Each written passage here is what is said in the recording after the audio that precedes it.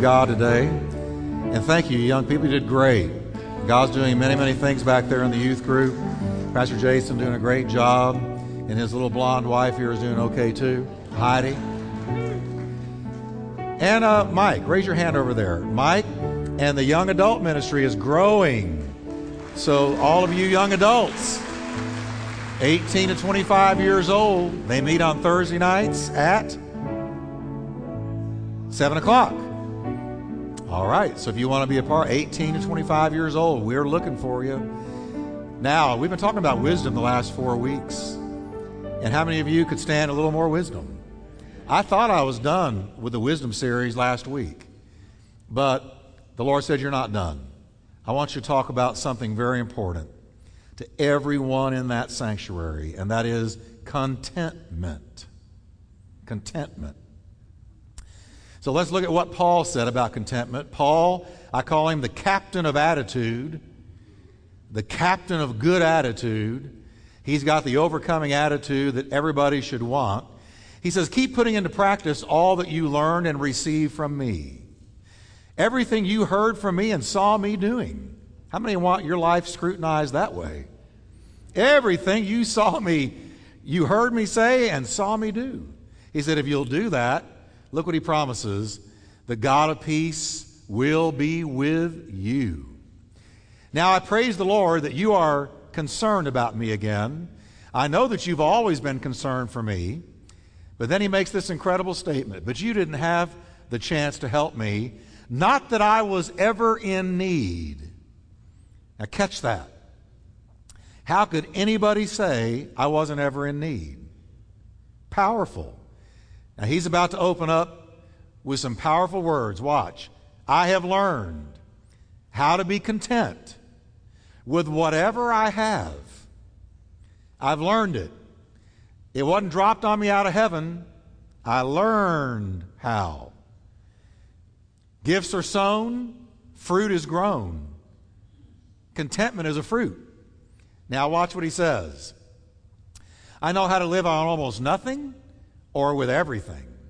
I've learned the secret of living in every situation, whether it is with a full stomach or empty, with plenty or little. So Paul's saying, I got a secret. I have a secret. And this secret has helped me to live with a full stomach or an empty one, with a lot or with a little, and be okay with that. It's called contentment. Now look what he goes on to say. For I can do everything through Christ who gives me strength. Now what is the context? The context is Christ strengthens us to be content in anything life throws our way. So we're going to look at his secret recipe today on contentment, and it's so important we get this. Father, thank you for the power of a content life, the wisdom of a content life. And we pray that you will talk to us about it today, minister it to us, let it go from our head to our heart. And thank you, Lord, for helping us to learn what he did, to apply what he did, so that we can be content people. In Jesus' name, amen. Look at your neighbor as you're being seated and say, be content through Jesus.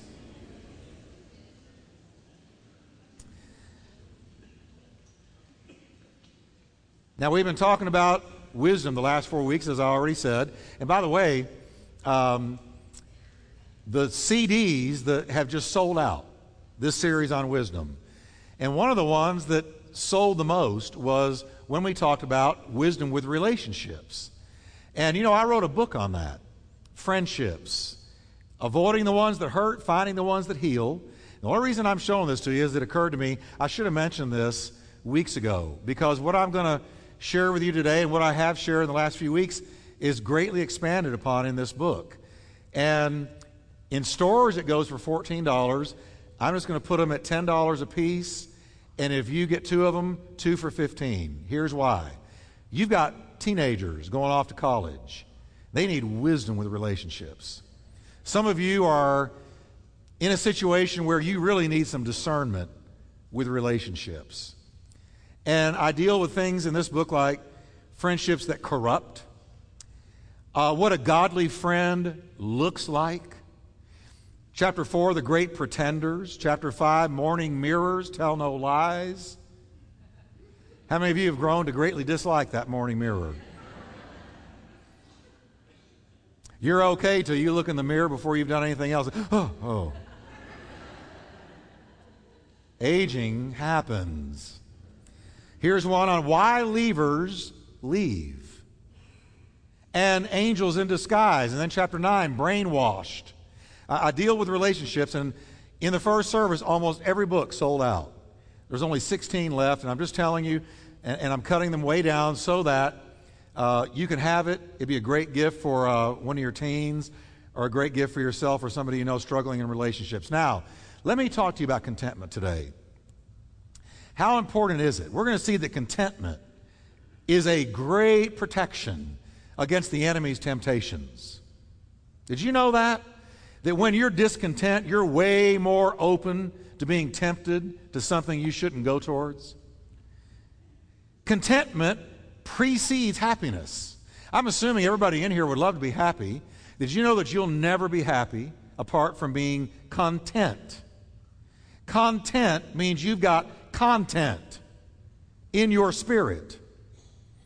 And I'm giving you some content today from the Word of God. But you'll never be happy without contentment, and you will always be unhappy if you're discontent. As a matter of fact, discontent, split the word, dis. We imagine pushing something away or rejecting something. Content. So discontent is when you have dissed or rejected the choice to be content. Discontent opens the door to unnecessary temptations, guarantees an unhappy life. Matthew Henry, one of my favorite commentators, read him all the time, he wrote this about discontent. He said, discontent is a sin that is its own punishment and makes men torment themselves.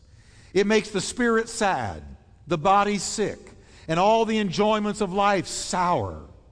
It is the heaviness of the heart, and it's the rottenness of the bones when you are discontent. Have you ever noticed the contented person can be satisfied with a shack, but a discontented person is miserable in a palace? If you're discontent, the house can't be big enough, the car can't be nice enough, the money can't be abundant enough if you are discontent, because no matter what comes your way, none of it makes you happy, because you haven't learned the secret recipe of contentment. Now, what is contentment made up of? What is the anatomy of contentment? I like this. It's easy to remember. Contentment is being grateful for what we have, being faithful with what we have, and being fruitful out of what we have, be it little or much. Grateful for what you have, faithful with what you have, fruitful out of what you have, whether it's a lot or a little. Contentment takes the cup of providence, and when I say providence, I mean what God has put in your life as of today. What has God's providence given you as of today? Because today is all we've got. Tomorrow's gone. Tomorrow isn't in here yet. Yesterday's gone. So we have today. We have now. Providence has given us what we have today, right now. And so contentment takes the cup of providence and makes the most of it. Makes the most of what you have now. To make the most of what is in the cup is the act and the art of contentment. You know, we know the old analogy, the cup is half full or half empty. The contented person is always saying, look at that half full. Look at what I've got half full. Look at what God has given me. The discontent person is always focused on half empty. That's all they can think about, the half empty. And to not drink because there's only half a cup, or because we don't like the flavor, or because somebody else has silver and we only have glass, is to lose the half that is there. And that's the penalty that discontent brings. Because you see, we go, I'm so focused on what I don't have that I fail to focus on what I do have. And when I focus only on what I don't have and complain about it and gripe about it, get sad about it and let it vex me, I lose the half I do have by marginalizing it, criticizing it, neglecting it, and ignoring it. Now, there's a lot of misconceptions about contentment in the Western culture. And let me just tell you a few of the lies that are out there swimming around about contentment. Here, some believe that contentment comes from having plenty of money. If I could just get X amount of money, then I would be content, meaning I would be happy, because the two are brother and sister. John D. Rockefeller, one of the richest men of his day, who had a net worth of $100 million when a dollar was a dollar, be like having $1 billion today, was asked the question, how much wealth does it take to be happy? And John D. Rockefeller, who had $100 million, said, oh, another $1 million. What was he saying? I've got 100 of them, and just 1 million more and I'll be happy. But John, 100 of them didn't make you happy yet. Why do you think one more will? It's the lie that we are told about stuff. That stuff, things, money will make me happy and content. Some people think that contentment comes from achievement. I used to believe that. I was very achievement-oriented. Didn't finish high school, but went to junior college, graduate school, was 10 years in grad school, degree after degree. I've got 4 degrees. And every time I thought, well, now I'll be content and I'll be able to settle. And I was always wanting that next one and that next one. And then I learned some things I'm going to share with you today about contentment. But guess what? One more degree, one more promotion will not make you content. Still, other people think that contentment can be found in acquisitions, getting our wish list fulfilled. New house, when I have that 4,000 square feet, when I have that Lexus, when I have that power boat, when I've got that vacation home, then I will be happy and content, but you will not. The Bible says the eye of carnal man is never satisfied. If you're walking in the flesh and you think that this and that and the other external things, outer things are going to make you happy, you're going to be grabbing for stuff until the day you die, and the day you die, you will not be a contented person. Contentment doesn't come from affluence. It doesn't come from achievement. It doesn't come from acquisitions. It never has, never will. See, Paul had a secret recipe. Now, I know some of you are thinking on the flip side, when my trials are over, when I'm through this valley, when I'm out of this oven, when things are going better for me, then I'll be content. But here's what Paul's telling us. He said, you can learn to experience contentment in any situation at all, good or bad, lean or abundant.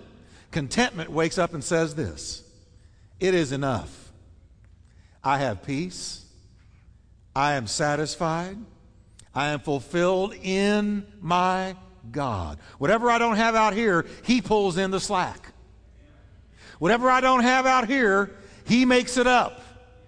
Because David said, when I awake, I will be satisfied with your likeness. So the contented person, I'm not saying you shouldn't shoot for change. I'm not saying you should sit back fatalistically and never desire change in your life or to achieve in your life. I'm not saying do away with any of that. It's a balancing act. You still want change, and you still want to grow, and you still want one day that promotion or to make a little more money. There's nothing wrong with that. But in the meantime, you can wake up and say, it is enough. I have peace. I have joy with my God. He is my all in all. I am content. I'm content.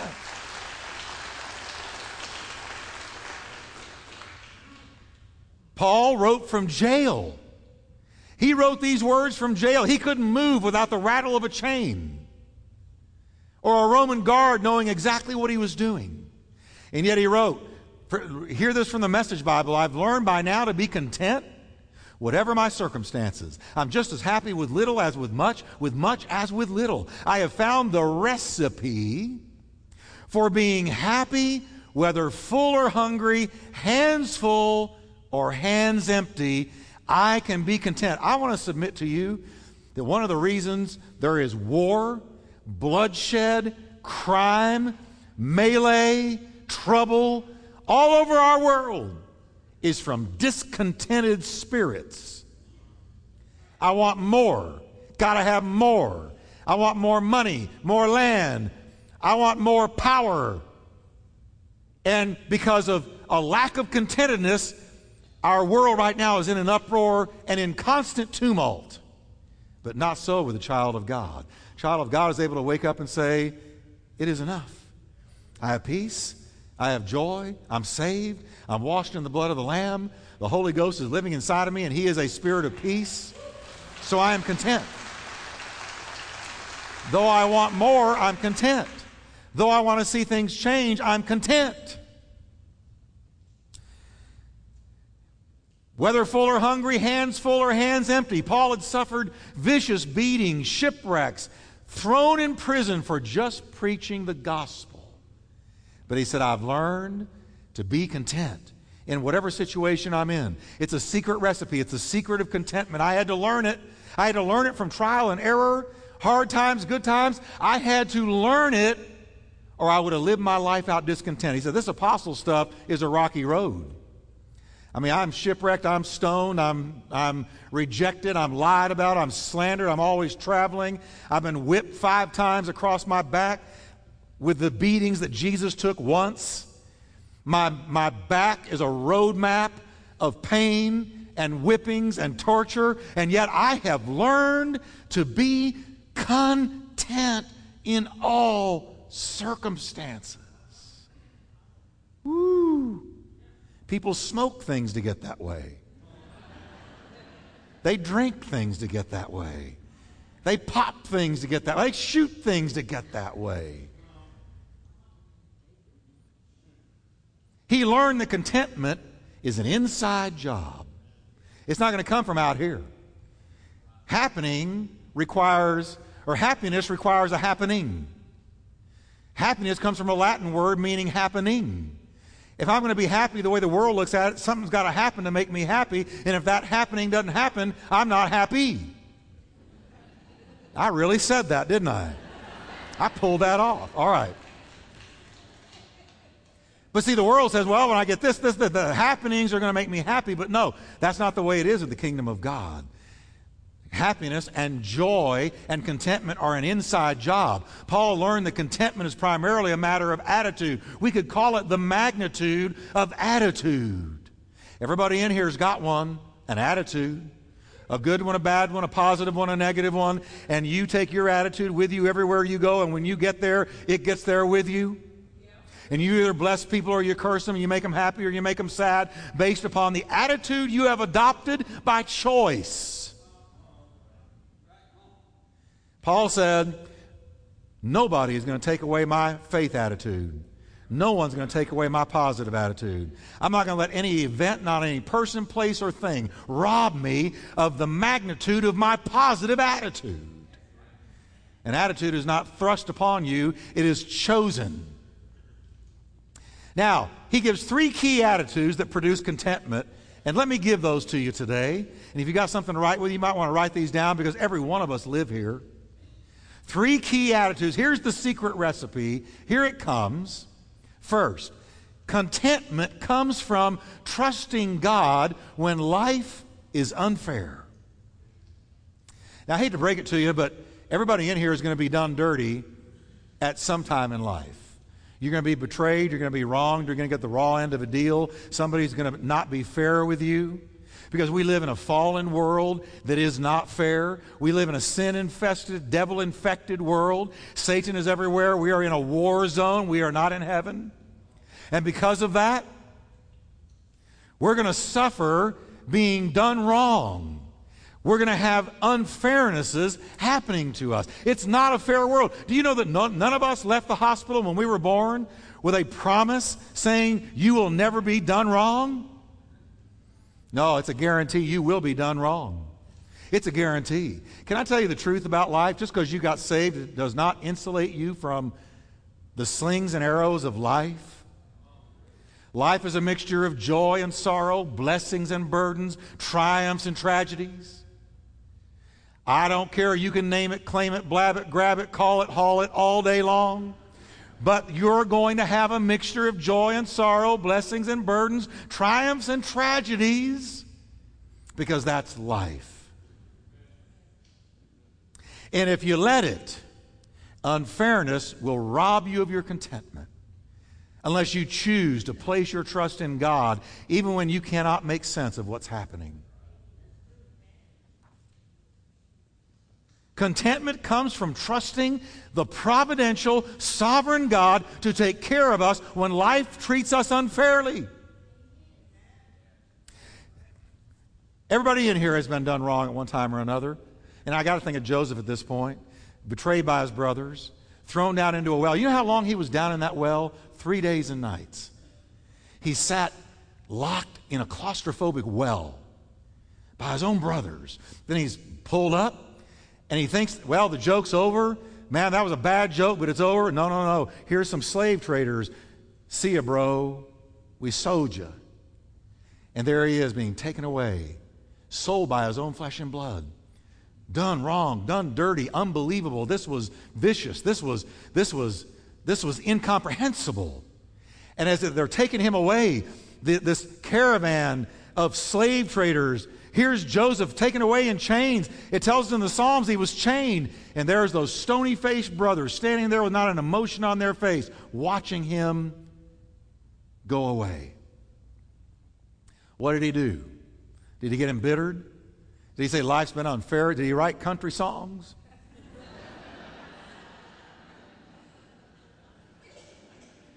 Nothing against country music, but you know what I mean. Did he do that? Did he, every time you got around Joseph, did you have to listen to the same old story? Nobody knows the trouble I've seen. My brother's done me dirty. Born under a bad sign. Any of that? No. You find him in the jail ministering to other people. The butler, the baker. He had time to talk to them, pray with them, interpret their dreams, and care about them. That tells me his spirit was whole. His spirit wasn't sick with bitterness. How did he do it? He trusted in the God that gave him the dreams. He said, I don't understand this. It's opposite of what I've seen. This is not what I dreamed. And yet I know that my God lives. I know that he's bigger than these dirty dealings of men. And so I trust that somehow, some way, someday, my God is going to work it out. And he trusted God.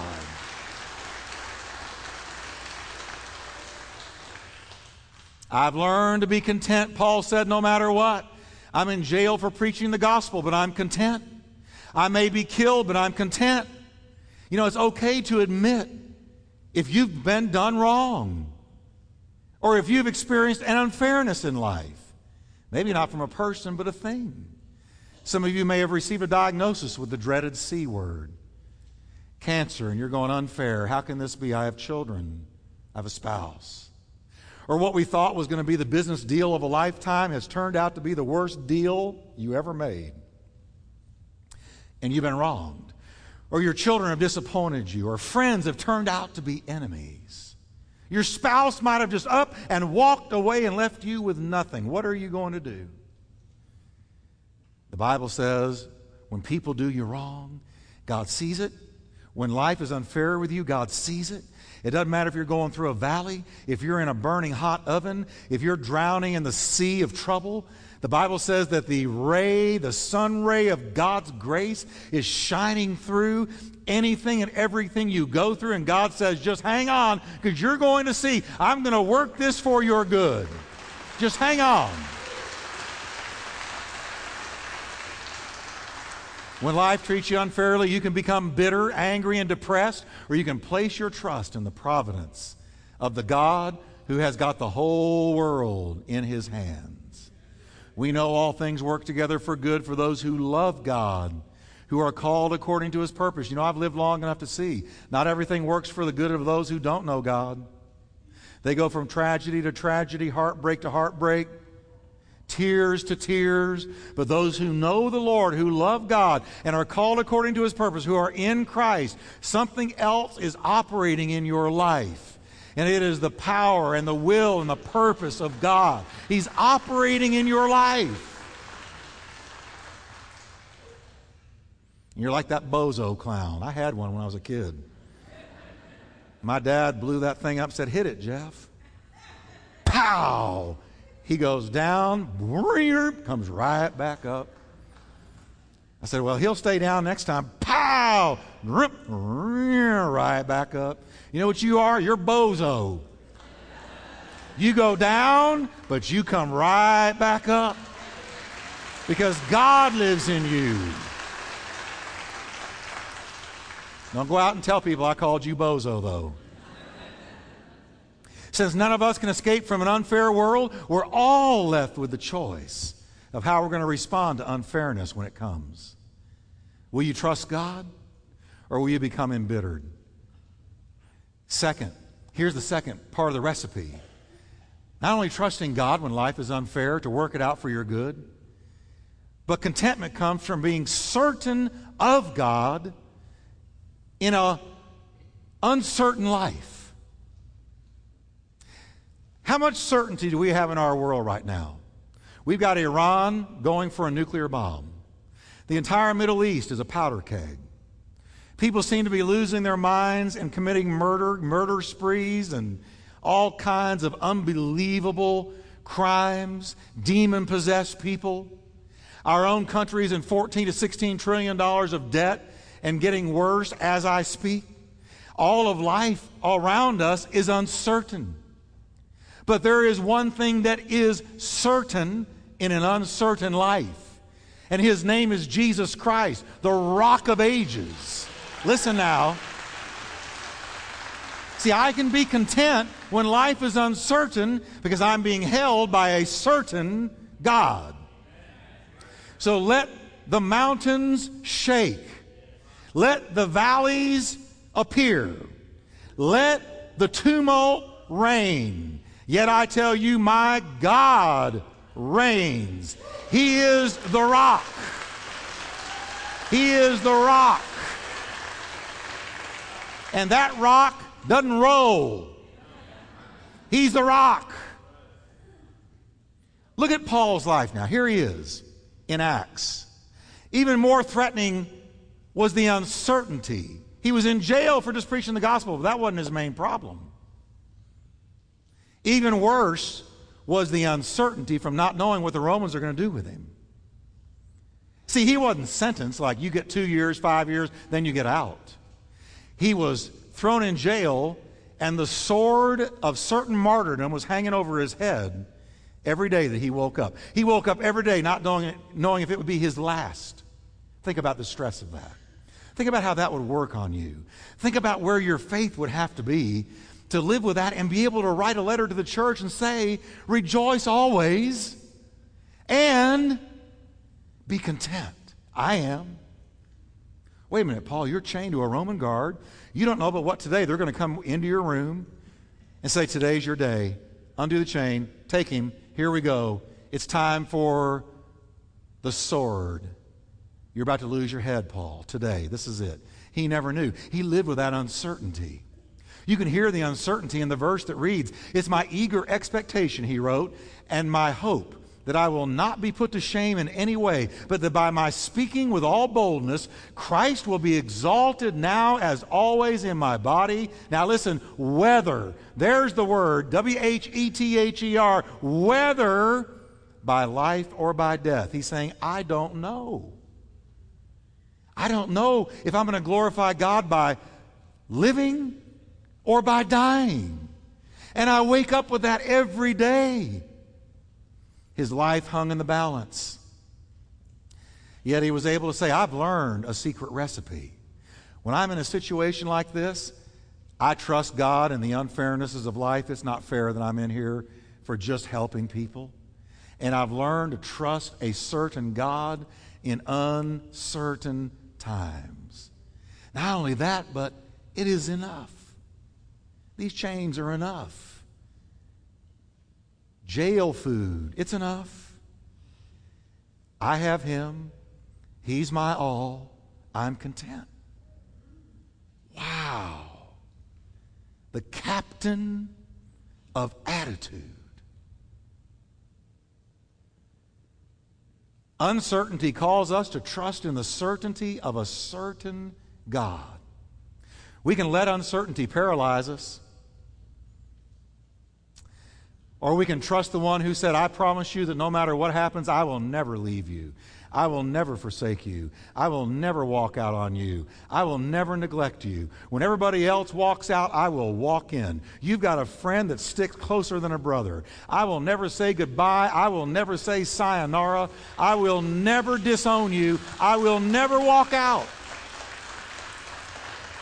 But it gets even better than that. God will not only meet all of our needs, but he'll help us discover a higher purpose in the midst of tragic events. Now watch this. When I go through things now, if I get treated unfairly, or somebody walks out of my life, or whatever it may be a really tough time or a moderately tough time, but I've learned this. I've learned to look up and say, wow, Lord, this is going on down here, and it's kind of nasty and it's kind of dirty, but that means you're up to something. What are you going to do that I end up better off than I am right now? Because I'm expecting, watch this, and I'm serious, this is the way I think. I'm expecting not just to break even, but I'm expecting double for my trouble. I'm expecting to more than break even. Whatever you end up doing by your providence and your sovereignty in my life, Lord, I trust it's going to be better. I'm going to be higher up. I'm going to be promoted. I'm going to take a step up. I am not going to be on the same level, but I'm going up because my God only does wondrous things. That's it. So when trouble hits, you need to look around and look up and say, okay, Lord, what are you going to do that leaves me better off than before this came? Because can I tell you something about our God, the God we serve? Can I preach to you a little bit today about him? Let me tell you about him. He said he is never checkmated by the devil. He is never checkmated by the flesh. He is never taken off guard, and he is never, ever, ever surprised by anything.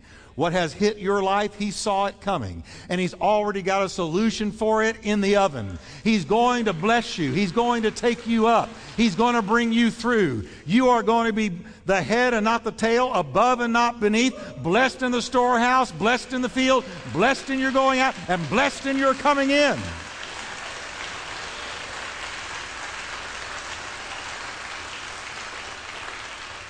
Because the devil cannot outdo our God. So when I go through trouble, I look to discover a higher purpose released for me. I read recently of a Christian mother who had lost her child in a shark attack on a California beach. She grieved and wept for a year. But now, more than 15 years later, this Christian mother directs a nationwide program that helps parents of more than 10,000 children who died violent deaths. God took her tragedy and redeemed it. And that's what God does. Boy, I feel stirred with this today. I want you to know this is true. Finally, probably the best of all, contentment is grown in the seedbed of a thankful heart. We not only need to trust God when we're done wrong, when we have unfairness has happened, and we also need to trust God, the certainty of God, in uncertain times. But we've got to learn to be thankful. Now, you've all heard the verse. The whole Christian world's heard this verse, one of the most popular verses of all, but it's one of the least applied. Give thanks no matter what happens. God wants you to thank him because you believe in Christ Jesus. 1 Thessalonians 5:18. Give thanks no matter what happens. I don't know about you, but that's not easy for me. That doesn't make sense. Give thanks no matter what happens. Isn't that kind of crazy? How can I give thanks if somebody wrongs me? Here's why. Thanksgiving will keep your sanity intact, and it'll keep your perspective where it ought to be. A football coach was asked, how do you keep your spirits up when your team is losing? He shrugged his shoulders and replied, I'm the kind of guy who, if I fall into a mud puddle, I feel in my pockets for fish. I read that and it just jumped out at me. I said, amen, he's my kind of guy. You fall into a mud puddle and the guy who's a thanker, who trusts God, is always looking for that fish in the mud. Because the ray of grace is always working on your behalf. Be thankful. In everything, give thanks. You say, well, there's so many negative things in my life. Well, find the one thing you can thank God for and home in on it and focus on it and thank Him for it. Well, Pastor Jeff, there's just nothing like that in my life. It's all gone bad. Are you saved? Are you saved? Well, come on, that's cheating. No, it's not cheating. You once were lost, now you're found, blind, but now you see. Grace reached you, amazing grace, how sweet the sound, saved a wretch like you. You were walking in darkness and God raised you from the spiritual dead. You're going to heaven instead of hell. You've got life instead of death. Can't you thank God for that?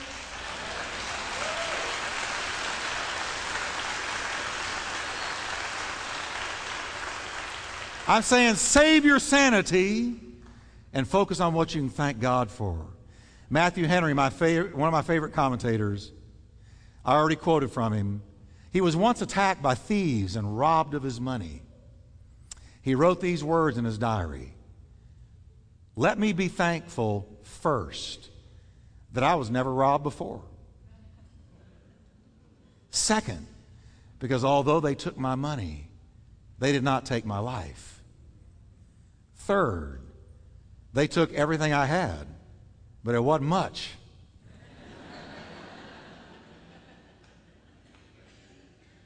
And fourth, because it was I who was robbed, not I who robbed.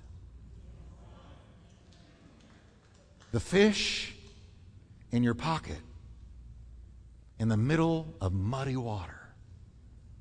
It's your choice. You can focus on the negative and live a depressed, sad life. Or you can focus on what God has given you and is continuing to give you and learn to wake up and say it's enough. Because contentment comes from Jesus. That's who it comes from. I wonder if everybody in here has that Jesus. Wouldn't you like to have contentment when you don't have to do something out here to get it? Can we stand together?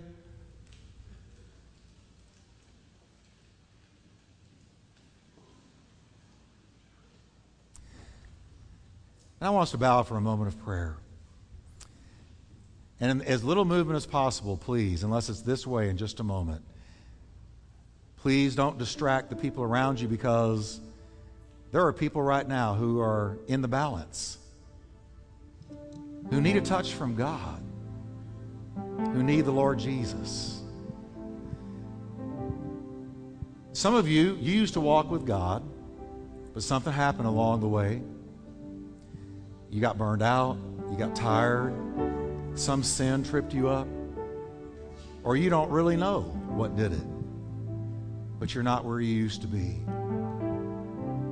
I can guarantee you, if that's where you are, there is a large measure of discontent. Because contentment comes from rightness with God. That's where it comes from. Maybe you've never known the Lord Jesus in your life. Been in church, you know Bible verses, but have you really been saved? Have you really been born again? Is He really in your life? Are you walking in the peace of God? Do you have that inward assurance that God is your heavenly Father and your sins are forgiven? And if you were to experience a car wreck on the way home and it took your life, would you be positive that you would go to heaven? You know, the Lord wants to bless you not with a burden, but with peace and with contentment. That's of Him. So with every head bowed, you say, Pastor Jeff, I'm in one of those two categories. I used to walk with Him, but I have drifted. And I know He's calling me to get back in the center of His will and in that contentment you've talked about. Or I don't know that I've ever known Him, and I want to seal the question, settle it today. If you're in one of those two categories, would you slip your hand up right where you are today? And I want to pray with you. Put it high. Let me see you. God bless you. Put your hand up real high. I want to pray for you. I want to pray for you. This is no joke, no fun. This is serious because God wants to change your life. Today, you can leave a different person. I'm going to ask if your hand is raised, and if you haven't even raised it yet, I want you to do something. I want you to slip out from where you are, and I want you to come and stand in front of me. I want to meet you. I want to shake your hand, but I want to pray with you right here. This is crucial. Do it right now. Don't even hesitate. Tell your feet to begin to walk. If you raise your hand, you tell your feet to begin to walk right now. Just start walking, because this is going to be a breakthrough on your life. This is going to be a change on your life. Why don't you come right now? Don't stand there and wonder. You know if it's you. You come now. Come now. Break loose and come now. And let God do this in your heart. Come quickly. Come now. Thank you, Lord. I'm going to wait a moment longer. Somebody's being spoken to. We're not done yet. I want you to come now. You need to leave different. God's going to change you. He's going to bless you. Some things are going to go out of your life today and be put into your life today. Don't hesitate. Don't wait. Let God do it. Let God do it. Thank you, Lord. Thank you, Lord. This is precious in the sight of God. We know that the world does not bring contentment. It fuels discontent. But God wants us content in Him. What a beautiful sight. And I want to pray with everyone that's down here now. And I hope that's everyone. If it's not, you ought to run down here quickly. Just run. Just run down. Come on, just run down.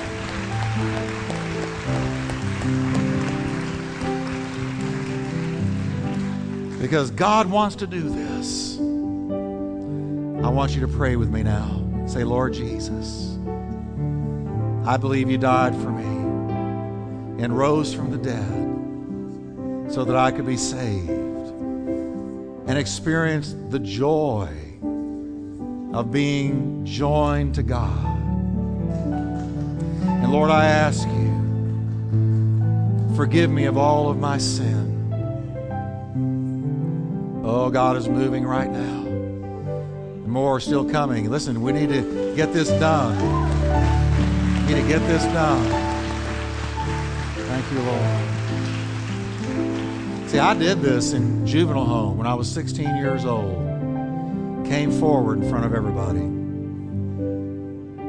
And He changed my life that day. And He's going to change your life. Now I want you to say with me, Lord Jesus, I come to you. I ask you, forgive me of my sin. Fill me with your Spirit. Anything keeping me from you, I release. I release. I let it go. And Lord, I ask you to flood me with the peace of God.